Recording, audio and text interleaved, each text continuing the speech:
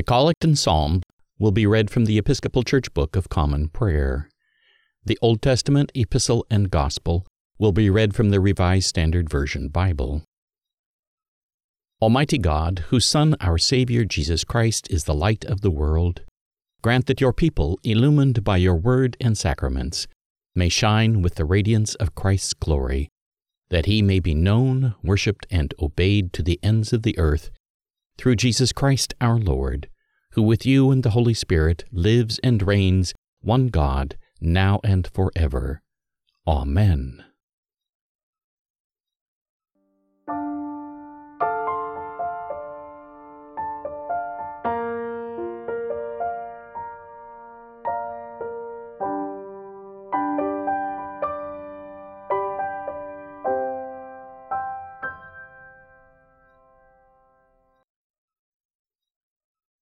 The Old Testament is from 1 Samuel chapter 3, verses 1 through 20.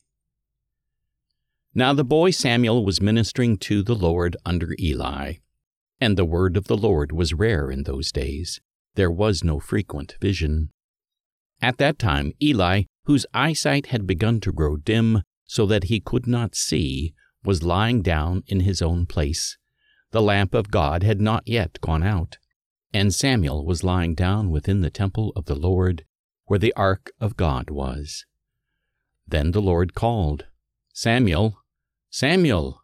And he said, "Here I am," and ran to Eli and said, "Here I am, for you called me."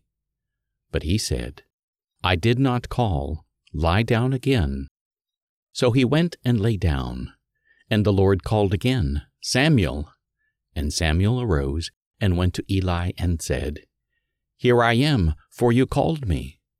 But he said, "I did not call, my son. Lie down again." Now Samuel did not yet know the Lord, and the word of the Lord had not yet been revealed to him. And the Lord called Samuel again the third time. And he arose and went to Eli and said, "Here I am, for you called me." Then Eli perceived that the Lord was calling the boy. Therefore Eli said to Samuel, "Go, lie down, and if he calls you, you shall say, 'Speak, Lord, for thy servant hears.'" So Samuel went and lay down in his place. And the Lord came and stood forth, calling as at other times, "Samuel, Samuel!" And Samuel said, "Speak, for thy servant hears." Then the Lord said to Samuel, "Behold, I am about to do a thing in Israel, at which the 2 ears of everyone that hears it will tingle. On that day I will fulfill against Eli all that I have spoken concerning his house, from beginning to end. And I tell him that I am about to punish his house forever, for the iniquity which he knew, because his sons were blaspheming God, and he did not restrain them. Therefore I swear to the house of Eli, that the iniquity of Eli's house shall not be expiated by sacrifice or offering forever." Samuel lay until morning. Then he opened the doors of the house of the Lord, and Samuel was afraid to tell the vision to Eli. But Eli called Samuel and said, "Samuel, my son." And he said, "Here I am."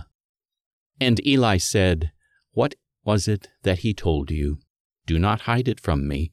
May God do so to you and more also, if you hide anything from me of all that he told you." So Samuel told him everything and hid nothing from him. And he said, "It is the Lord. Let him do what seems good to him." And Samuel grew, and the Lord was with him, and let none of his words fall to the ground. And all Israel, from Dan to Beersheba, knew that Samuel was established as a prophet of the Lord. Hear what the Spirit is saying to God's people.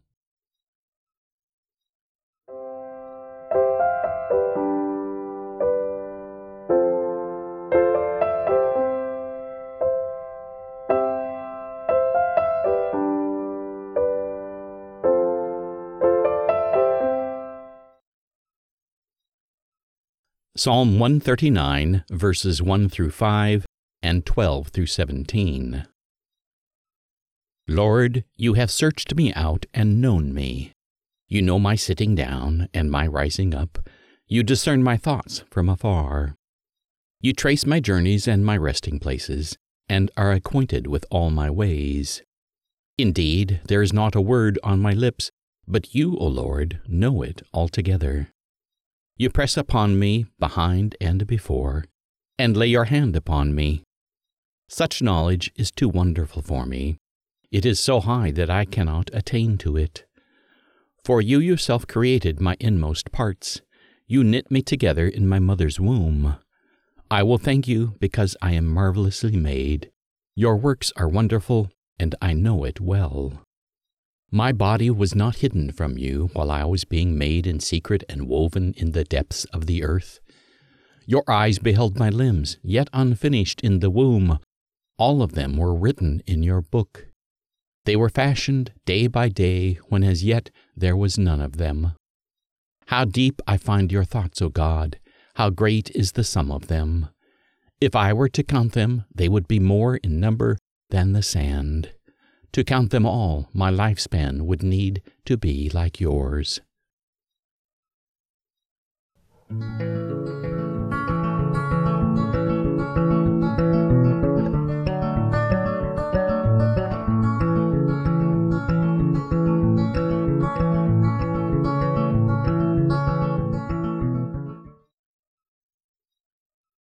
The epistle is from 1 Corinthians chapter 6, verses 12 through 20.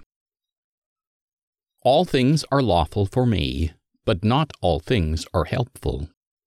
All things are lawful for me, but I will not be enslaved by anything.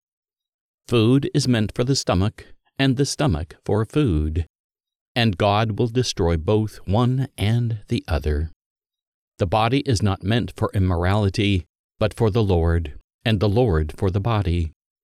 And God raised the Lord, and will also raise us up by His power. Do you not know that your bodies are members of Christ? Shall I therefore take the members of Christ and make them members of a prostitute? Never. Do you not know that he who joins himself to a prostitute becomes one body with her? For as it is written, the two shall become one flesh. But he who is united to the Lord becomes one spirit with him. Shun immorality. Every other sin which a man commits is outside the body, but the immoral man sins against his own body. Do you not know that your body is a temple of the Holy Spirit within you, which you have from God? You are not your own. You were bought with a price. So glorify God in your body. Hear what the Spirit is saying to God's people.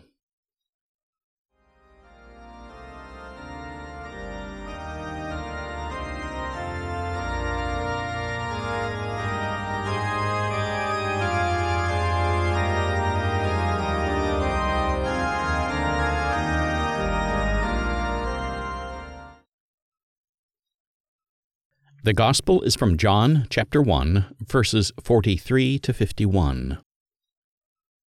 The next day Jesus decided to go to Galilee, and he found Philip and said to him, "Follow me."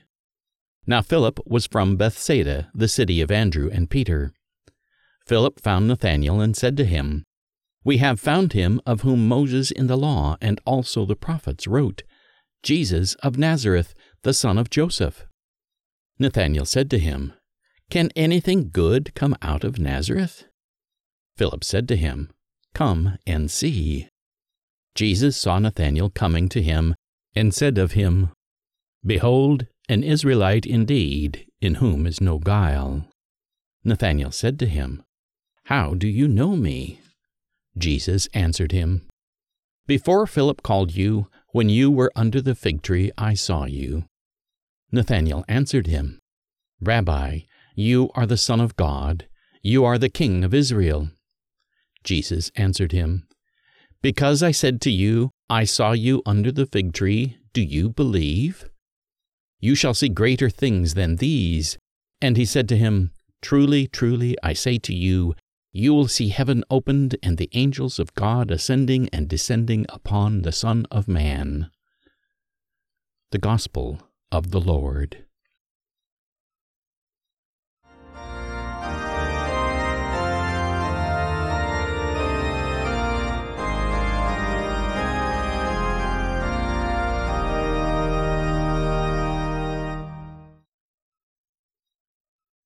On January 17th, we celebrate the life of Antony, abbot in Egypt, read from a great cloud of witnesses. In the 3rd century, many young men turned away from the corrupt and decadent society of the time and went to live in deserts or on mountains, in solitude, fasting, and prayer. Antony of Egypt was an outstanding example of this movement, but he was not merely a recluse.